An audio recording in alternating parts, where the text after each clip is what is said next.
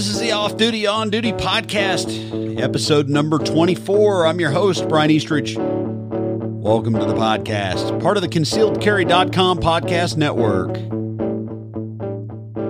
On the Off Duty, On Duty podcast, we take topics relevant to today's gun owners and we tackle them from the perspective of everyday concealed carriers and the perspective of on-duty law enforcement officers, giving you both angles of discussion. Today, I'm going to be joined by Rob Beckman from the Firearms Trainers podcast, another podcast on the concealedcarry.com podcast network. Today, we're going to talk about 3 things that concealed carriers wished cops knew. But first, let's talk sponsors.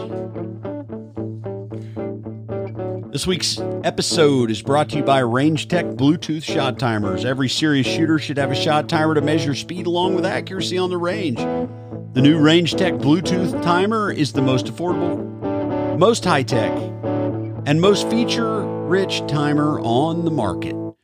$25 less than any competing shot timer, the Range Tech timer connects to your phone via Bluetooth and gives you the accuracy and power of a dedicated shot timer, along with the advantages of online storage, auto scoring, and much, much more. Learn more at rangetechtimer.com. Also, proud to announce we've got CCW Safe on board as a sponsor. And we've been given the opportunity to offer you 10% off of your legal service subscription membership. Go to ccwsafe.com/offduty10. Redeem your 10% discount on your membership. Any one of the tiers of membership. Also, EDC Belt Co. Because, hey, you're talking to the guy, right? It's the most functional, comfortable, concealed carry belt on the market. They're available at edcbeltco.com. edcbeltco.com. All right, let's bring in our guest, Rob Beckman. Welcome to the podcast, Rob. I've been meaning to have you on for a minute because you've been gracious enough to have me on yours 3 times now, and I've been a bit backlogged. 3 times, but we had 3 really good topics, too. So, I appreciate you coming on mine, and I greatly appreciate you inviting me to come on yours, because I think as we were talking in the pre-show, I got some interesting things that people might want to think about, from a civilian standpoint, and getting the the law enforcement perspective also on it. Yeah, a lot of times, I kind of think like law enforcement officers, we get into kind of a bubble, like we're. And I don't mean that like we're ostracized from society, but we get kind of in this bubble of training and our perception of things. And as I've stepped off into the civilian training circles, what you see is there's a lot more similarities in mindset and like-mindedness than there is differences. But there is one of the things I think I point out to my students a lot of times, 90% of the people you deal with from a law enforcement standpoint are criminals. And I mean, you get called to, a convenience store, that's being held up. You go along and you get, if you run a license plate and you find out they've got a felony warrant on them. So you got to, pull them over, all those kind of things is in the daily life of a police officer they've got to deal with. They get called to, a domestic dispute, all these different kind of things. And that's where when, people are like, well, I'm a good upstanding citizen, I remind people, it's like, keep in mind, 90% of, who that officer's dealt with that day have been criminals. And if you're the only upstanding citizen, you're going to be audited for it. And I think that's where your reference as far as being in a bubble really comes in, because you do get used to, show me your hands, no sudden movements, all those kind of things we're used to seeing on TV and around. But at the same time, if I'm a good guy, I don't really think I should do that because I'm a good guy. But I correct people a lot of times, tell them, because one of the biggest ones that I always hear people talking about or, planning for is, what are they going to do when they get pulled over on the side of the road? Yeah. And they're carrying. Yeah, that one comes up quite a bit, even with people that aren't carrying, which is kind of a unique thing. But back to your original point about, We deal with the worst of humanity every day. I have yet to respond to a call where somebody calls 911 and says, well, I just made this great pot of coffee and I thought maybe a cop would want to come by for it. It's always somebody's worst day. I'm still waiting for that call. If you're out there listening and I happen to be working your area, I do like coffee. So. Oh, I was going to say, I mean, being pulled over, that's one of the stressfulest times. And also when you look at the statistics, it's the one area to where police officers get hurt the most, not only from the person they get pulled over with, but other vehicles that are traveling on the road come a little too close to it. They get hit, different things like that. So, their blood's, definitely pumping when, they come up the side of the car. And that's where, what I tell people all the time is no matter how innocent you feel you are, keep in mind that you're not going to win anything on the side of the road if you get into a confrontation with a police officer. From the cop perspective, I think a lot of people miss the traffic enforcement thing, right? Like there is 1,000,001 considerations going on before we even walk up to your window. How is the car positioned? How far am I away? Am I too close? Am I too far? How's the traffic flow here? Do I need to get up on the embankment to get it, and another thing that a lot of people don't know, the way that we position our car has nothing to do with tactical gunfighting position now in certain aspects, but most of it is to protect you in front of us in case our car gets hit and travels into yours. And people lose sight of that. They go, "Oh, why are you parking way up here and you're at an angle? Why don't you see on the movies, they pull right up behind the car." And that's not what happens. There's a lot of other things going on and your stress level is immediately high. That was probably my last 2 years in a police car. The most stress that I had outside of responding to a priority call even was deciding to make a traffic stop. That even for at the time, 14, 15 years in police work, my state of awareness is almost in the red as soon as the lights click on, because we're operating a radio, we're calling tags, we're waiting for information before we even walk up to talk to you. So yeah, if you're carrying a gun, if you're a concealed carrier, one, you have to abide by the laws of your state. In Oklahoma, it says you have to make the officer immediately aware that you are a permitted concealed carrier, right? So you get your permit and you have to disclose that. And people a lot of times go, "Well, how do you do that?" And I said, "Well, what's the first thing they're going to ask you for?" Your driver's license, right? Make sure you're operating a vehicle in the parameters of the ordinance, right? So take your permit card and stick it behind your driver's license. So when you pull it out, they all come in one. And then you kind of do it like a deck of cards, hand that over to the officer. And most of the time when I encountered that, I looked at it and went, "Oh, okay. You carrying today? Oh, cool. I'll be right back with you. You keep your gun holstered and I'll keep mine holstered and we'll get on about business," because most cops understand that. And I don't mean to generalize too much, but if you've gone through the permit process, you probably don't have criminal intent in mind by doing all the paperwork and background and fingerprints and all the hoops and hurdles that you have to go through to obtain that permit.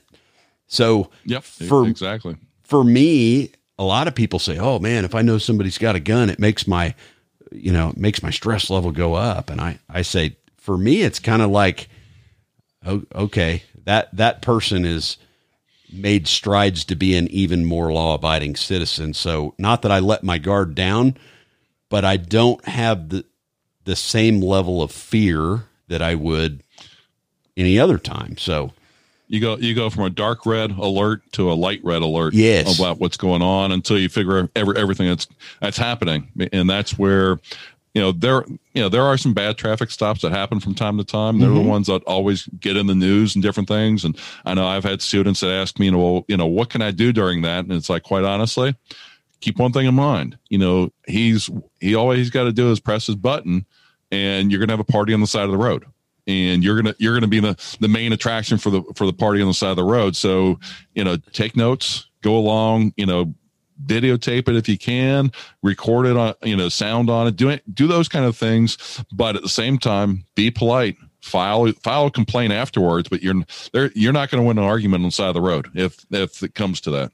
Yeah. And when I hired into law enforcement, the video and audio thing wasn't a thing.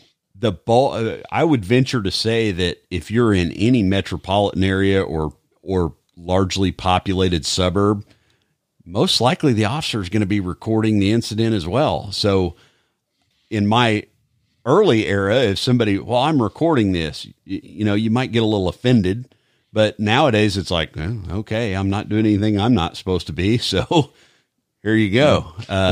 And you're going to record it how many other places, from the convenience store to, people's doorbells at their house and everything else like that, recording you as you're walking up and down the street. I mean, it seems like our entire lives a lot of times are being recorded.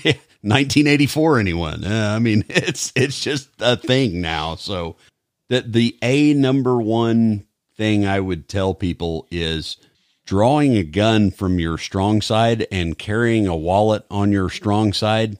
They look very similar in the middle of the night under, 8 million lumens of light. So the best course of action, and I tell this to my parents, my friends, family, is just stay, like, if your hands are on the wheel, just leave them there. Roll your window down, be polite, and things will transpire the way they're going to. Which you're either going to get cited or you're going to get a stern verbal warning and released. Maybe I'll give you an example of one time I saw a guy. You remember the old gas caps that had the keys in them? Yeah, I remember those still. I see a gas door open and a set of house keys on it. And I'm like, what am I going to wave at this dude? No, I turned my emergency equipment on, said, hey, I'm out on a traffic stop over here. And I walked over and pulled the guy's keys out, and he was freaking out. And I just handed him his keys back. And I said, hey, you didn't do anything wrong, but I don't want you to have to call a locksmith. So here, and but so sometimes there's things that are just innocuous that can get taken out of context. Most of the people I see that have a real fear of being pulled over by the police, it tends to center around, well, it's nighttime and I'm driving across town and now there's all these lights. And I go, well, the lights aren't just for the cop. They're for you too. Because the more lit up the area is, the less chance that somebody's going to come piling into you. It's just the way that we not only protect ourselves, but protect the people that we're engaged with. So, right. What's your opinion? Because one of the things I tell my students, and this kind of, I started adopting this after the Philando Castile incident up in Minnesota, is whatever you're told to repeat it back to them, because in some cases you have got multiple officers and or you may not have understood things properly.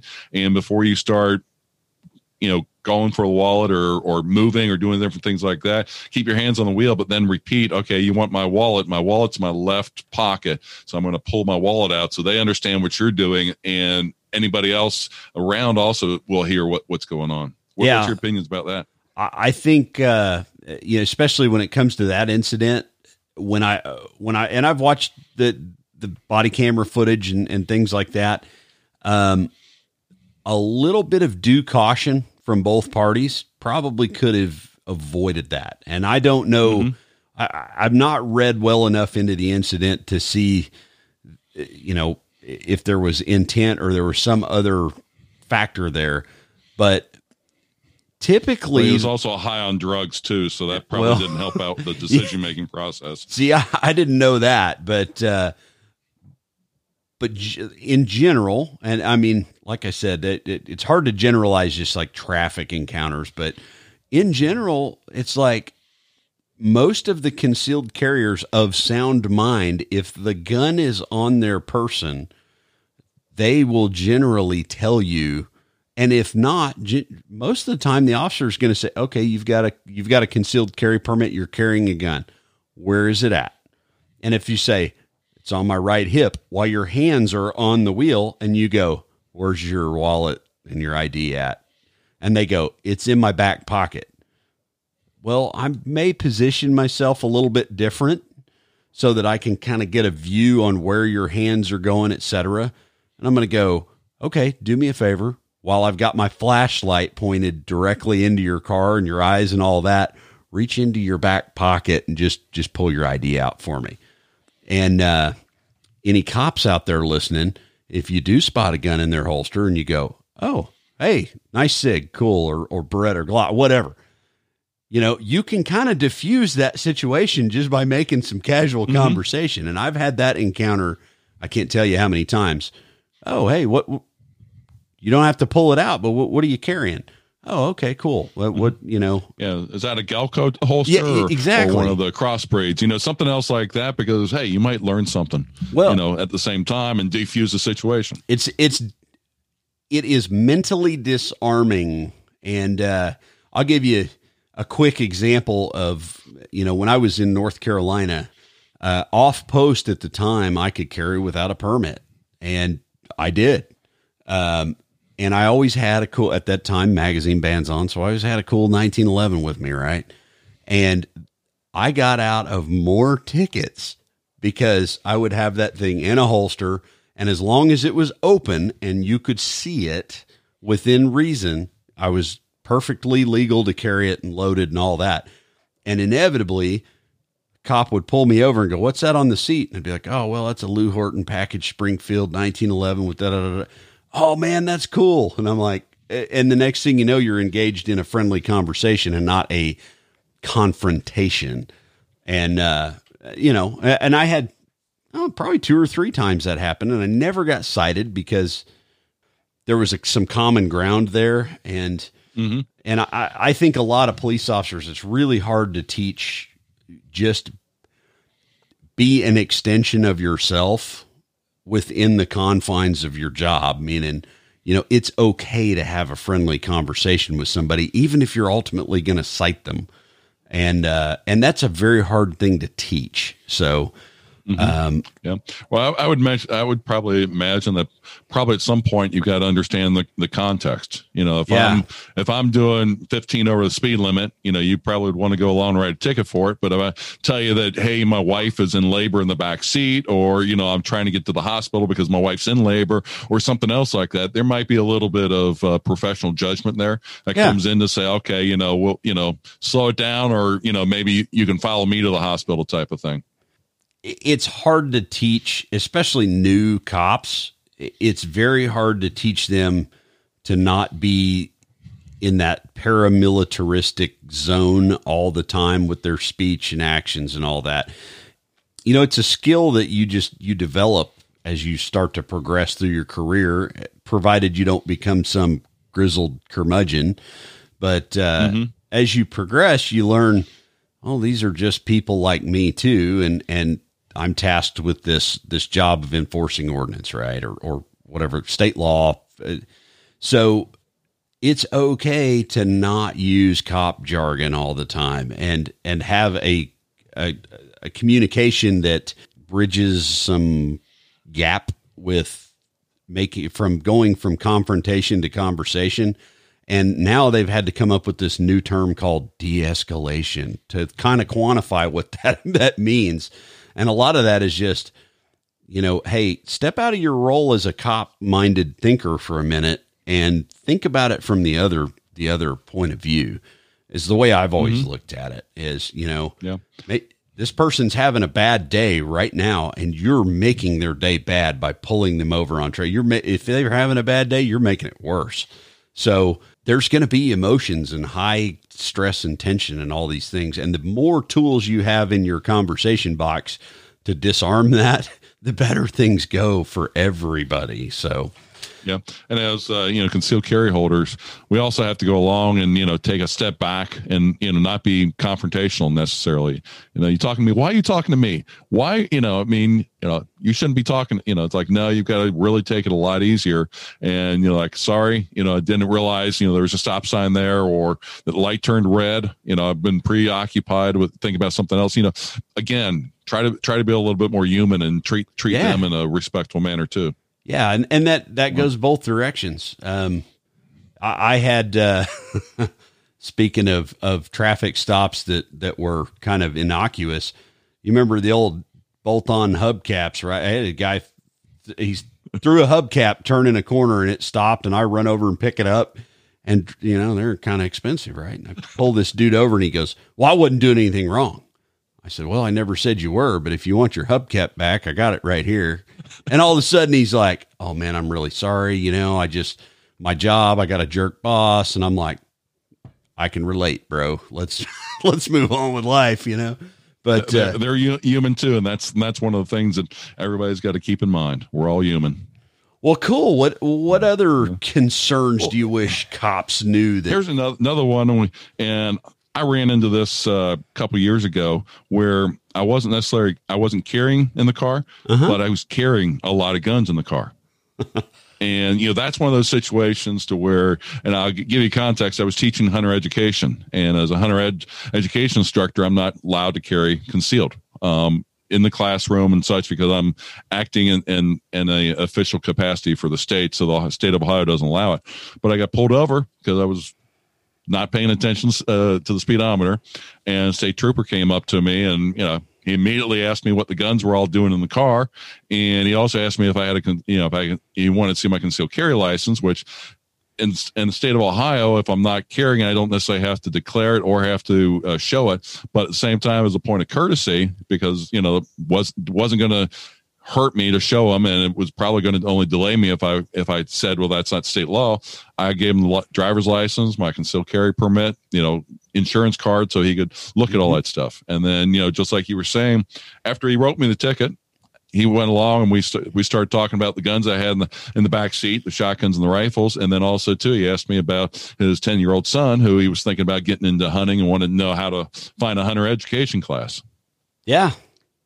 Yeah, completely and I think he told me in the pre-show he might have still wrote you a citation, which I kind of he still wrote one. Well, I wish I could clone myself. There's times that I wish you could clone in like veteran knowledge into everybody and just go, hey, like everybody's human, dude. Like, I'm sorry. I would get in trouble for this, but there is not a cop I've ever met that hasn't violated some traffic ordinance at some point during his shift, completely, oblivious to actually doing it, because, traffic ordinances are written really, it's impossible to do it in a 10-minute drive. It's impossible to obey every single minuscule ordinance to the letter. Mm-hmm. And, you got to have a little bit of compassion there at times, but in that encounter, having all those guns, did it make the situation worse or? No, because I was confident in that, I was going too fast. I knew that, but they were cased. They were in the car. They were in the back seat, so they weren't accessible to me. They weren't loaded. None of those things. So I knew I was following the law along those lines. And like I said, I didn't necessarily have to give him my concealed carry license, but I still did, just out of point of courtesy and hoping, in the back of my mind, maybe he would not write me a ticket. That didn't go that way for me, but still, it's one of those things to where it could have been a little bit more confrontational, but, be nice about it. Hey, I was speeding. I know that. He gave me a ticket for it. So, hey, I deserve it. It would be nice if he didn't. But at the same time, I'm a big boy, and I will, own up to my mistakes. Yeah. And something I convey to friends, family, and everybody else that's not in law enforcement is, your exceptional knowledge of the law being, hey, I'm not carrying, so I'm not required to have my permit and all these other things. The side of the highway is not the time to play your own lawyer, right? That's because, one, it can delay things. And I can tell you firsthand that every cop I've ever known that's on a traffic stop, like your goal is to terminate it and move on with life as expeditiously as you possibly can. Because the longer you're there, the more danger there is to the officer who's in the car behind you. So he's going to get the rear end accident coming, and and I've had tons of coworkers that have had that happen where they've gotten hit on a traffic stop. And then not only that, it threatens you. Somebody hits the cop hard enough, they're going to hit you too. So it's not just the officer that's going, yeah, well, I want to be here 20 more minutes. No, that's not the case. We don't want to inconvenience you any longer than we have to. And B, it's just not, it's a risky endeavor from the get-go. So, the faster that you can move on, the safer everything is. Speed is your friend, or I say speed. Time is not your friend on a traffic stop. So, yeah, and I've had my car break down twice on the expressway in my lifetime, and the one thing I can remember as I'm sitting there waiting for the tow truck to arrive is, even though I'm pulled over far on the shoulder, all those cars passing and the car shakes from the wind. And especially when the semis go past, and it's like, yeah, if that would come a little too close, could even if they were, they were two foot off the lane of traffic, but somebody, fell asleep, or somebody, was texting, driving, whatever the situation comes down to, whatever I'm getting hit by, it's going to, severely, spin me around and do things like that. And both times when I did break down, it was in the middle of the winter time. So the option of getting out of the car and waiting up on the shoulder wasn't really a good option for me. So, that's one of the notes I took, is like, man, this is, can be really dangerous, sitting there and just feeling the car shaking every time a car goes or a truck comes flying by. Mm-hmm. Yeah. Yeah. For retired officer that was one of my coworkers, he took a 3,500-pound car at 60 miles an hour to the back of his car and ended up in the hospital for over a month with, some pretty severe injuries, and was blocking traffic for a minor accident that had happened just because of the location, and that it was on the highway, it was on one of the crosstown highways, and he was doing everything right. And the person that hit him was doing everything right until right then. And, and the poor guy that hit him, he was pretty severely injured himself, but, had no intent, wasn't impaired. It was just, in the Army, we used to call it a HUA moment, not HOOAH, an HUA moment. And you can imagine what that acronym stands for, but, kind of a blind corner, and bam, next thing you know, 2 lives are altered forever. So yeah. Yeah. I subscribe to the Police One newsletter. It comes out once a day, and it gives you a summary of a lot of the police actions that have happened across the nation. And it's actually surprising that at least once a week you hear about some kind of law enforcement death during a traffic stop. And you go along and you start realizing just how dangerous a traffic stop can be, or traffic as a whole, because, whether you've got, malintentions or not, you're operating a 3,500 to 10,000 pound car, and whatever you hit, it's going to take the brunt of that impact, unless it's a brick wall. Right. And those are things that, people got to realize sometimes. And physics don't play well when it comes to, 10,000 pounds doing 30 miles an hour, hitting a, 200-pound soft, fleshy kind of skeleton. Yeah. It does not work well.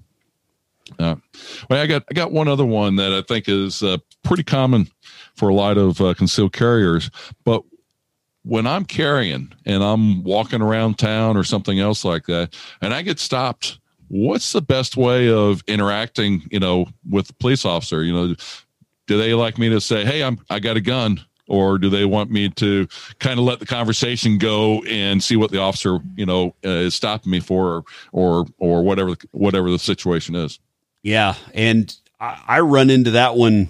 Pretty much people that follow me on social media know I'm kind of a guitar buff. So, I'll be at the guitar show carrying a pistol, and there's millions and millions of dollars of guitars there. And there's always off-duty cops. Always, and inevitably there's a line, there's this, there's that.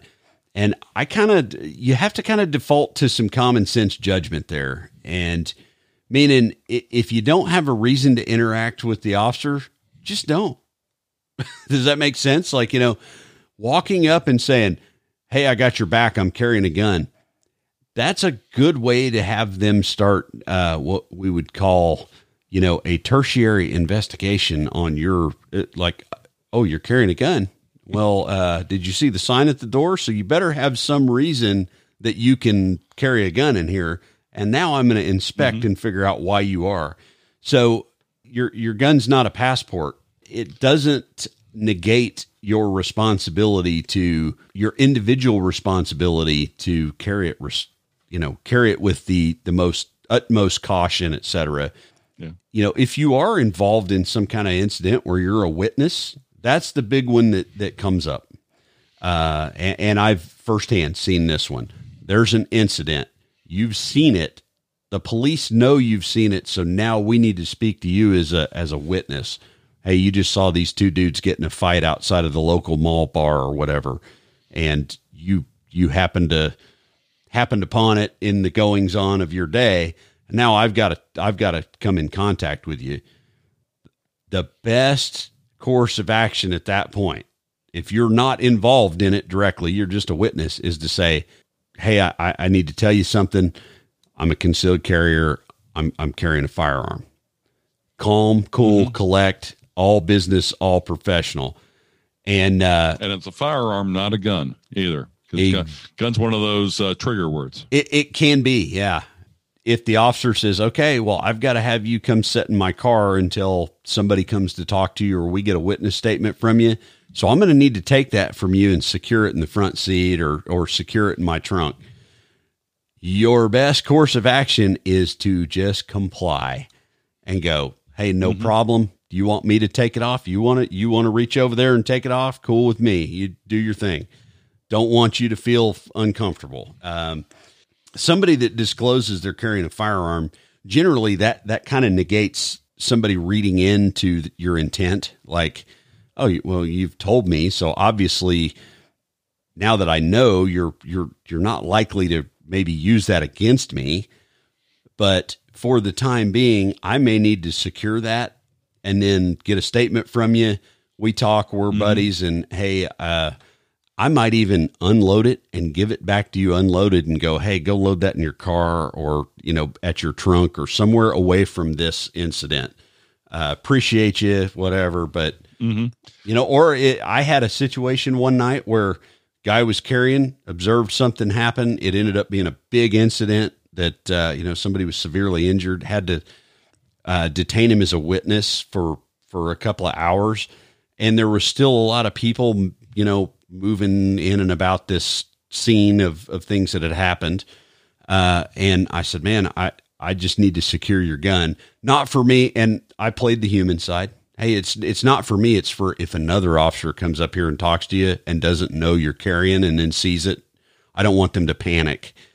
And then when it was all wrapped up, said and done, I said, "Man, there's a bunch of people around. I'm going to go get a brown paper sack out of my trunk and I'm going to put your gun and ammo in there and I'm going to hand it to you and send you on your way. Don't pull it out and load it in the parking lot in front of all these other officers that don't know the conversation you and I have had." So a lot of context there, right? Multiple officers. A lot of understanding what the other job is, because an officer's got a tough job. He's trying to investigate, trying to figure out, are you involved? Are you an accomplice or are you just a witness? Right. And those are all different things that, they've got to figure out before, at least the initial conversations before they let you go. Yeah. And it's nothing personal, and I think a lot of people, if I say, "Hey man, I'm going to have to disarm you temporarily until we can sort all of these things out." Because I think a lot of people, maybe if they've witnessed a crime or an incident or an accident or any number of things in our daily goings on, what a lot of people lose sight of is one officer is not the all knowing of what's of an incident, of what's happened, what's transpired. I may just be playing one small piece in that. And that's, something that a lot of people that have ended up in the back of my police car, I go, look, I got told to hold you here because you might be a witness. I know nothing about what's going on. I'm going to get your information. I promise you, I'll get you on your way as fast as I can, but I don't have all the I don't have all the answers. I'll let you listen to the radio and I'll crank the air conditioning, but I can't answer a whole lot. So I'm just, going to put that, and that's the way that I've typically handled those types of incidents. But in your daily goings on, if you have no reason to approach a cop and tell him you're carrying a firearm, don't, Well, I always go on and tell people, keep in mind, they got a job to do. And if they're providing security at the guitar conference, guess what? They're sitting there and they're scanning the crowd to see, what kind of funny business might be going on. Is somebody trying to, walk off with something? Is somebody trying to pickpocket people? All these different things that are going on, not to mention, maybe their security for the special guest that's going to be coming on stage there in half an hour, and they're scoping things out. They've got a job to do, and that's why they're there. And quite frankly, going up to them and trying to have a conversation, like you said, brings the light on you. Like, okay, why is this person talking to me? Is they trying to distract me from something else? And B, you go along and the officer, isn't doing what he's kind of there to do. So, you should be going along and saying, I got a job to do. Now, if I see, somebody sitting down having a cup of coffee, maybe, go over and, strike up a conversation with them about something. That's one thing. But, when they're actually standing there and you can tell that they're, on duty, let them do what they're there to do. I've worked a lot of incidents, and the number one complaint I hear about police officers just from general public is that guy was rude, right? Yeah. I went to tell that officer something and he was rude. And it's happened to me, and throughout my career, there's been several times that I've had to just walk away from people because of other things that they're not cognizant of. And a lot of your average law-abiding citizens, when they expect a response, a nice, social, cordial response, and you tell them, can't talk right now, they take that as kind of a personal attack. And it's not. It's, I'm watching the guy 3 rows back from you doing something. And, I've had several incidents like that. And my phrase personally is, I can't talk to you right now. I'll be back with you as soon as I can get this situation contained. And I may not even look you in the eye because I'm fixated on what some guy 15 feet from his hands are doing. Some people get really incensed by, hey, this happened and this is my emergency. And you have to tell them, it's not that I don't have time for it. It's just that I can't take care of that right now because something more pressing is upon us. And I don't have time to explain it to you. That one really comes to the surface during natural disasters. It's like, I've worked a lot of those. It's like, hey, I'm sorry your house got leveled, but that guy's got a compound fracture. So stand over there. But wait, so, which is why, police officers, it's a sucky job. It's a great job, but parts of it just suck, so. You were talking about being put in the back of a police car until they kind of sort things out. One of the things where I was very fortunate on my podcast, I have Tom Yaxel on, and he is the citizen that came to the rescue of the Arizona State Trooper at 4 a.m. in the morning. Who was being bludgeoned to death on the side of the expressway. He had to shoot somebody, the person who was attacking the state trooper. And then he's holding a gun, and there's 2 people that are dead, a state trooper that's near death. And all of a sudden the cavalry's starting showing up, and he got stuck into the back of a police car for 4 hours until they could sort things out. Yeah. And, he says, as I was interviewing him, once they sorted things out, then they were like, hey, what would you like? We'll go through drive-through McDonald's. We still got some questions for you, but they took the handcuffs off. They let him kind of get himself together and things like that. But until they can sort something, which that's a very dynamic situation where you got multiple homicides. You got an officer that's down to. They're just trying to figure out what in the heck all happened here. And, that's where people can't take it personally if they go along and want to slap cuffs on you right away, because that seems like the safest thing to do at that moment. Well, I tell people a lot of times that I've worked scenes, not necessarily an officer down or something to that effect, but maybe an incident where there's multiple people, multiple witnesses involved. And one of the ways that I diffuse that is I go, hey, I'm going to have to put you in handcuffs temporarily. They come off as easy as they go on. So it's nothing personal. I've got to take you to my office. Unfortunately, my office looks like the back of this police car. If I had a mobile office, I would bring it to you and get you a Coke and, but this is what we got. So, if there's any cops that listen to this, something else that I really try to be cognizant of is it's not a comfortable situation. People are nervous. People are scared. They're going into the back of a police car. Maybe they're in handcuffs. I try to be at least human and go, hey, if you get hot, say something, I'll turn the air up. If you get cold, say something, I'll turn the heater up. Hey, sit in there and make yourself put your feet on my back seat. I don't, it's not your mom's house. Don't worry about putting your shoes on the furniture, and try to diffuse some of that confrontational element. And if somebody says, man, these cuffs are really tight, I go, give me 2 seconds and let's see if we can fix that, or maybe get an extra pair out and put on them.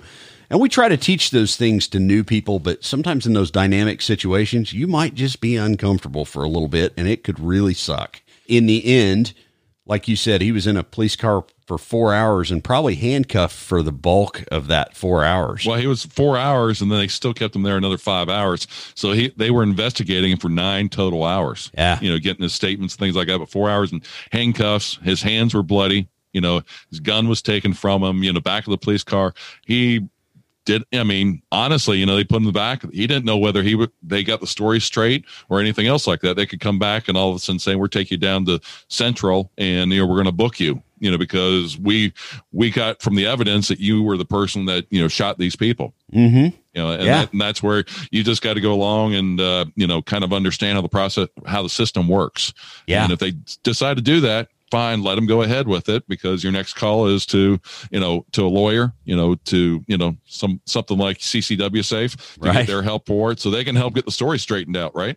Depending on where you're at in the country and even to what town you're in, the process can vary drastically. The process of how they go about investigating it.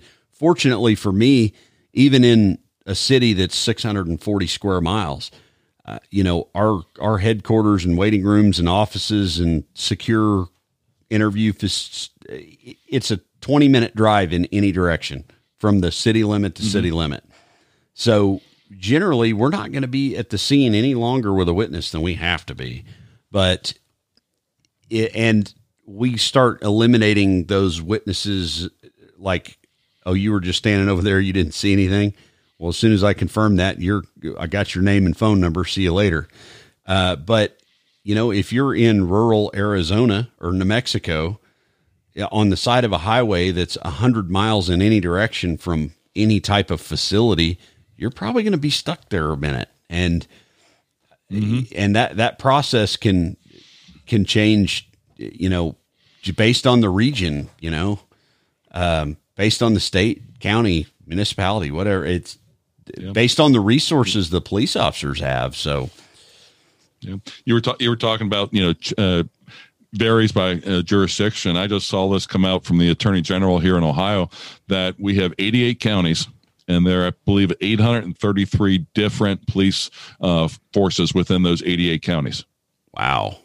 Now, when you talk about the variability between being in a township in one area, a sheriff's office, state patrol, all these different variations, you immediately realize that just in one county, you could have, on average, 10 different jurisdictions around there. And that's not even counting, say like a federal, a U.S. Marshal, something along those lines, which again, they've got jurisdiction, all over the state, and it starts compounding things. And that's where being polite, considerate, and taking a little bit of understanding about what the officer's got to go through in order to, do their job properly. And let's put it this way: police officers are trying to catch the bad guys and trying not to inconvenience the good guys. But at times that's not always clear until, sometime later, and then they let the good guys go and prosecute the bad guys. That's That's it in a nutshell. It's simple, but it's not easy. This has spanned quite a bit of good information.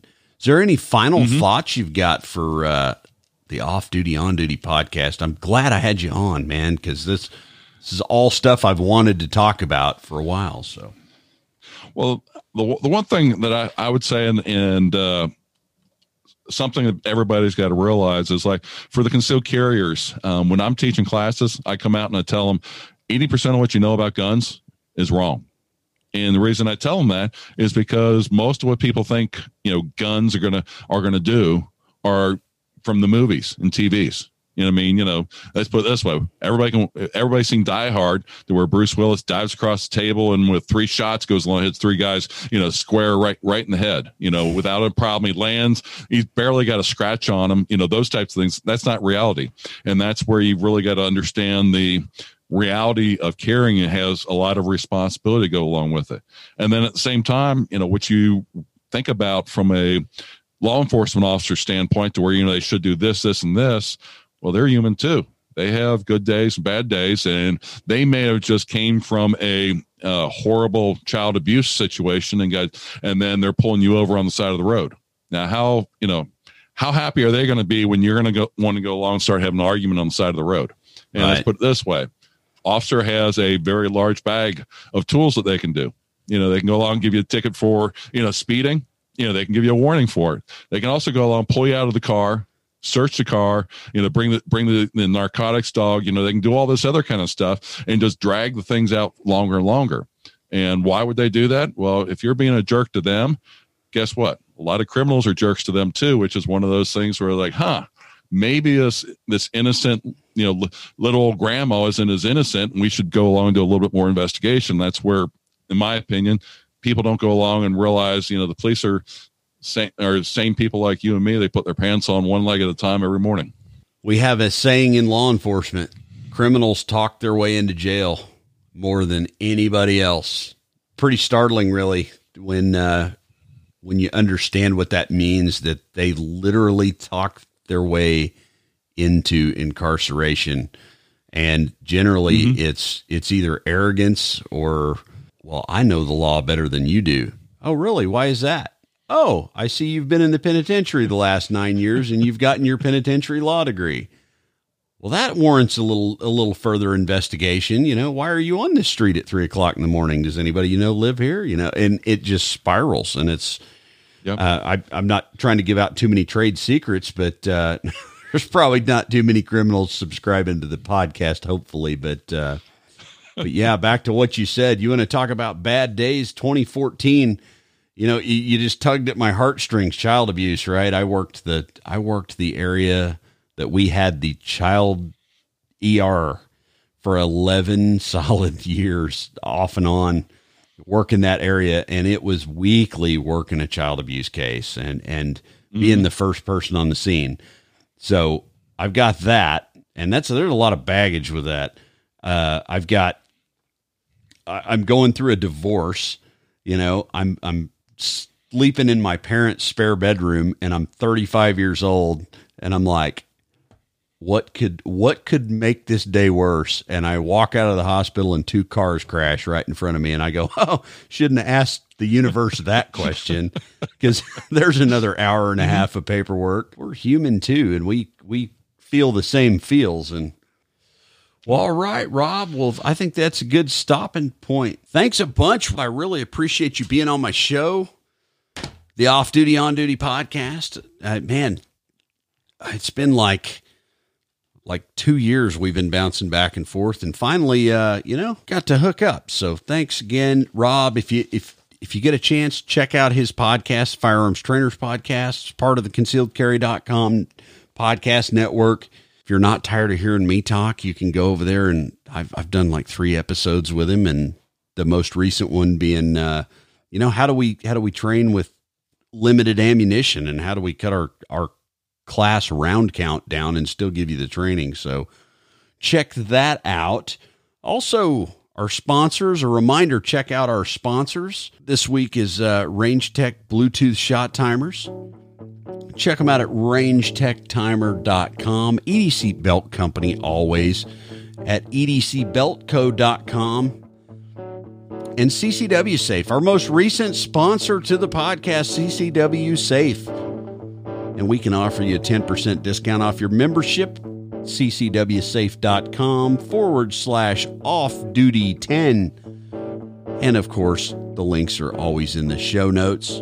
Reminder, subscribe to our podcast. Please subscribe.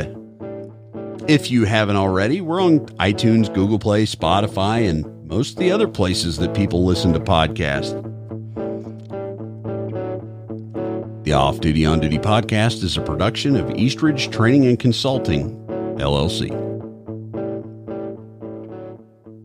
Eastridge Training and Consulting, LLC presents the following content for educational purposes only. Always take proper precautions, follow all firearms safety rules, consult with a competent firearms instructor, and have trained medical staff on hand when operating live firearms. Legal content, commentary, or explanations do not constitute legal advice. We are not attorneys and recommend always consulting with competent legal counsel when researching or seeking to understand laws and legal application. Eastridge Training and Consulting, LLC, its participants, partners, and affiliates are not liable for any action taken based on the content of this shared podcast.